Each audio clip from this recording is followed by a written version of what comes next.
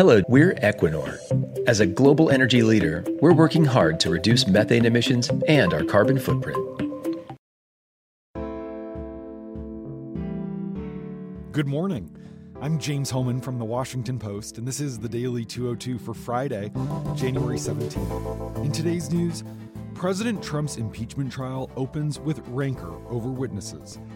Jury duty may hurt Amy Klobuchar more in Iowa than Bernie Sanders or Elizabeth Warren.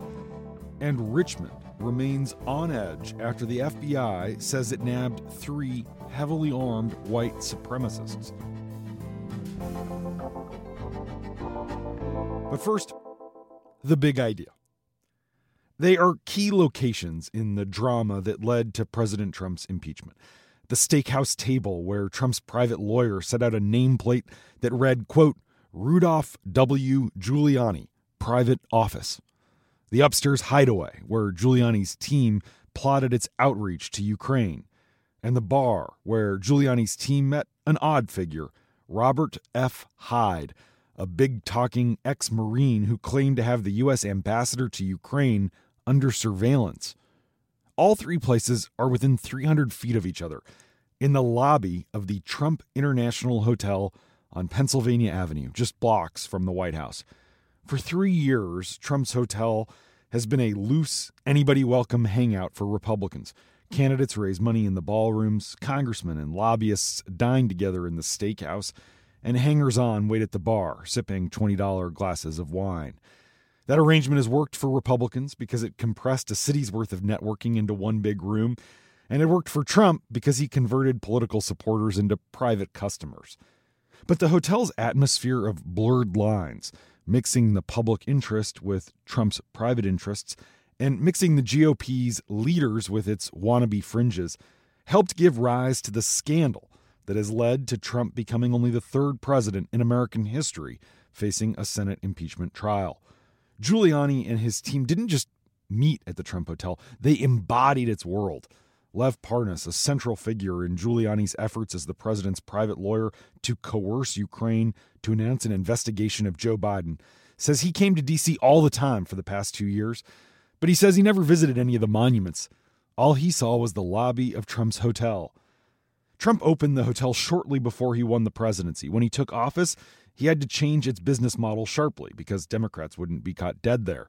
So Trump shifted to focus on the part of his business that was thriving, the lobby, with its bar and its BLT Prime Steakhouse, the place where pro-Trump Republicans could see and be seen. Instead of being a hotel with a lobby, the Trump property became a lobby with a hotel. Trump jacked up prices at the bar. Candied bacon, for example, went from $14 to $22. The most expensive cocktail on the menu had been $21 on Election Day in 2016. Now there's one for $100 with caviar in it. If you buy champagne, you can pay a couple $100 more for someone to come over and open your bottle with a sword. Just as Republican business was reshaping the Trump Hotel, it was also changing the GOP by bottling up its top leaders with totally random, sometimes quite sketchy wannabes. And it doesn't seem crazy to think that spies representing America's adversaries are also lurking there too, watching some of these scenes unfold. A top Republican who is very close to both Giuliani and Trump explained it this way to my colleague Josh Dossie. The president doesn't know it, or maybe he just doesn't care, but that hotel is at the root of so many of his problems. Trump himself has come to the hotel at least 18 times as president, including for 3 of his own campaign fundraisers, where he's acting both the part of candidate and caterer. In addition, top GOP lobbyists like Brian Ballard and Jeff Miller are constantly seen working the room. And Republican National Committee Chairwoman Ronna McDaniel convenes the party's top operatives for a monthly off-the-record dinner in a private room at the hotel. Over wine and steak, the price tag is $3,000 a dinner. Party officials, deep-pocketed, high-priced lobbyists, senior White House aides, officials leading Republican super PACs, and congressional leaders meet so that they can all get on the same page. At least 25 people who have served in Trump's cabinet have been spotted in the lobby of the hotel, along with 30 of the 53 Republicans in the Senate. No figure embodied that mixing better than Giuliani. the former New York mayor who's reinvented himself as a fixer and off-the-books emissary for the president. Giuliani claimed enormous private influence. But at the Trump Hotel, he sat out in public, spending hours at his so-called private office, which, to be clear, was really just a corner table in the lobby's steakhouse bar. One former Trump Hotel staffer said Giuliani was so comfortable there that he sometimes left without paying, like he was at home. The restaurant often just had to eat the bill, this former employee said. Several employees have spoken with my colleagues Dave Farenthold and John O'Connell, who've been covering the swampiness of this hotel for 3 years now, and it really is the embodiment of the swamp. At that table where Giuliani liked to sit, he met repeatedly with Parnas and Igor Fruman, a pair of Soviet-born Americans who were seeking influence in Republican politics and seemed to have access, suspiciously, to immense amounts of foreign money that they allegedly wanted to put into U.S. political campaigns. On the day that Parnas and Fruman were arrested at Dulles, as they tried to quickly leave the country with one-way plane tickets, charged with campaign finance violations unrelated to impeachment, they deny the charges. They had gone to the airport straight from a steak lunch at the Trump Hotel. Parnas told MSNBC's Rachel Maddow in an interview the other night that the hotel was a, quote, breeding ground. Parnas has photos of himself meeting privately with Trump in one of the hotel's luxury suites. He also has pictures of himself with pretty much every Republican luminary you can imagine and every member of the president's family. Parnas says he is prepared to testify under oath before the Senate that the president himself was intimately familiar with a conspiracy to dangle official acts in exchange for the Ukraine government helping him politically. If Giuliani was one of the most powerful Republicans hanging out in that lobby, then Hyde, that ex-Marine from Connecticut, was one of the least. But his story illustrates how the Trump Hotel allows fringe characters to rise in influence just by hanging around in the right place. Hyde is a Republican donor and a long-shot congressional candidate who just started hanging out at the hotel along with other Trump properties and posting photos of himself with GOP figures on Twitter. Over the past year, Hyde was involuntarily committed to a psychiatric hospital in Florida, and he was hit with a restraining order in Washington for allegedly harassing a former business associate, a woman in her early 30s, at the Trump Hotel. That's according to court and police records. Hyde sent Parnas several text messages saying that he had Marie Yovanovitch, then the U.S. ambassador to Ukraine and a perceived obstacle to Giuliani's plans, under physical and electronic surveillance in Kyiv. Hyde has since insisted that he was joking when he claimed that he was sending updates on Yovanovitch's movements around the capital in Ukraine. But FBI agents came knocking at his door yesterday in Connecticut, and the Ukraine government announced that it has launched a full-scale investigation. Where did Parnas link up with a character like Hyde? At the Trump Hotel, of course. Parnas says they met at the bar. And that's the big idea. Here are 3 other headlines that should be on your radar at the end of another wild week. Number 1, the Senate trial officially began yesterday afternoon with a fight over that new evidence that's been turned over by Parnas, including all of his hard drives and phones, linking Trump more directly to the Ukraine scheme. Republican lawmakers appeared unswayed by the new evidence, focusing on attacking the Democratic-led investigation in the House for not uncovering it earlier, even though they couldn't do so in many cases because Trump has refused to comply with subpoenas, which is why the second article of impeachment is for obstruction of Congress. The chorus of Republicans unwilling to consider additional evidence serves as an indication that Democrats are going to face an uphill climb in their attempts to further build a case for abuse of power. Democrats accuse their Republican colleagues of turning a blind eye to incriminating evidence and staging a cover-up. Republicans sought to challenge Parnas' credibility by noting that he's been indicted on campaign finance charges. Chief Justice John Roberts swore in all the senators. All 100 of them said, "I do," when asked to pledge before God that they will do impartial justice. But Democrats and Republicans then immediately went to clashing over what it means to be impartial and what constitutes a fair trial. The key point of division is whether to hear from witnesses.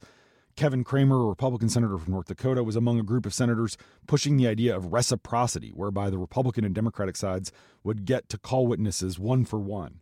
Susan Collins, the moderate Republican from Maine, deeply vulnerable this November, said it's likely that she'll vote to hear from additional witnesses after the initial arguments, but some senators sought to dodge the questions of witnesses altogether, aiming to avoid reporters and underscoring the tense atmosphere around this whole case.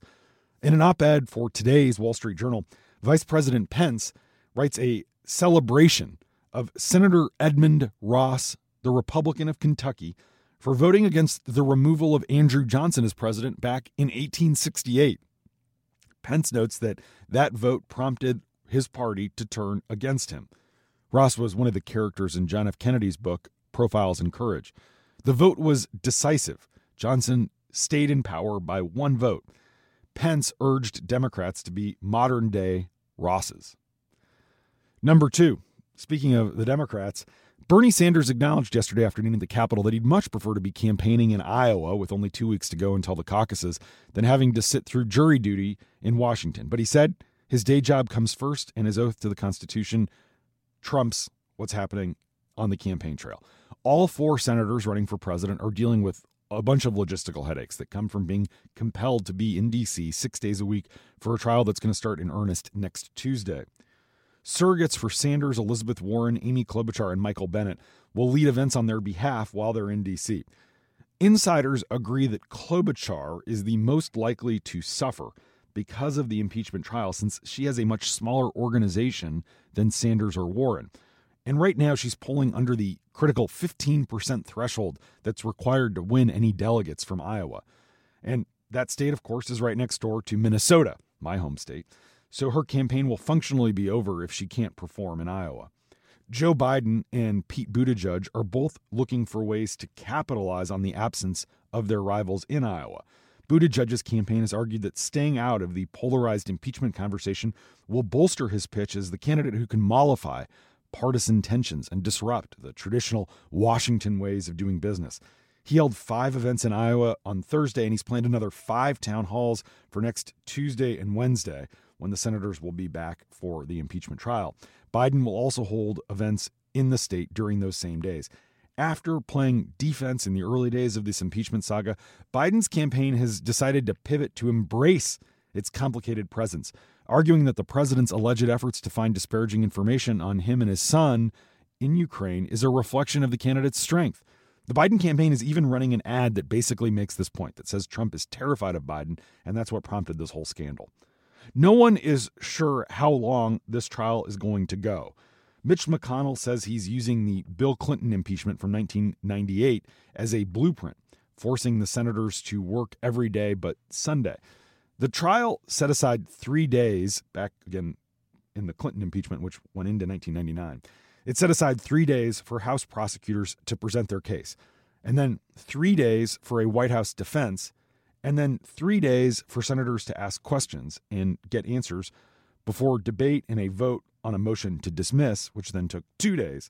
It's a lot. But if the current Senate follows that same format that I just outlined and then votes promptly to end the proceedings, which Trump is pushing Republicans to do, the presidential candidates would be forced to stay in Washington through Saturday, February 1st, 2 days before the Iowa caucuses. But remember, the Democrats, including all the presidential contenders, continue to argue that the Senate needs to hear from new witnesses. And that's a precedent that was followed in 1999. In fact, every impeachment trial the Senate has ever had has had witnesses. The vote to hear witness testimony in 1999 led to a 5-day break to take depositions, another day to prepare and then present evidence, and then 7 more days of trial on the Senate floor. If the Senate repeats that schedule, it could disrupt campaigning before, really through, the February 11th New Hampshire primary. The candidates are watching closely to see how this all shakes out.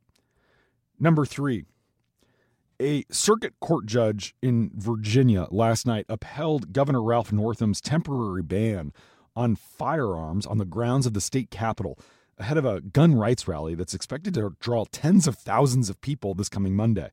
Second Amendment activists are protesting gun control bills that are moving through the state legislature, which Democrats took control of last week for the first time in a generation. From Friday night until Tuesday, weapons of any kind will be prohibited on the grounds of the Capitol under a state of emergency.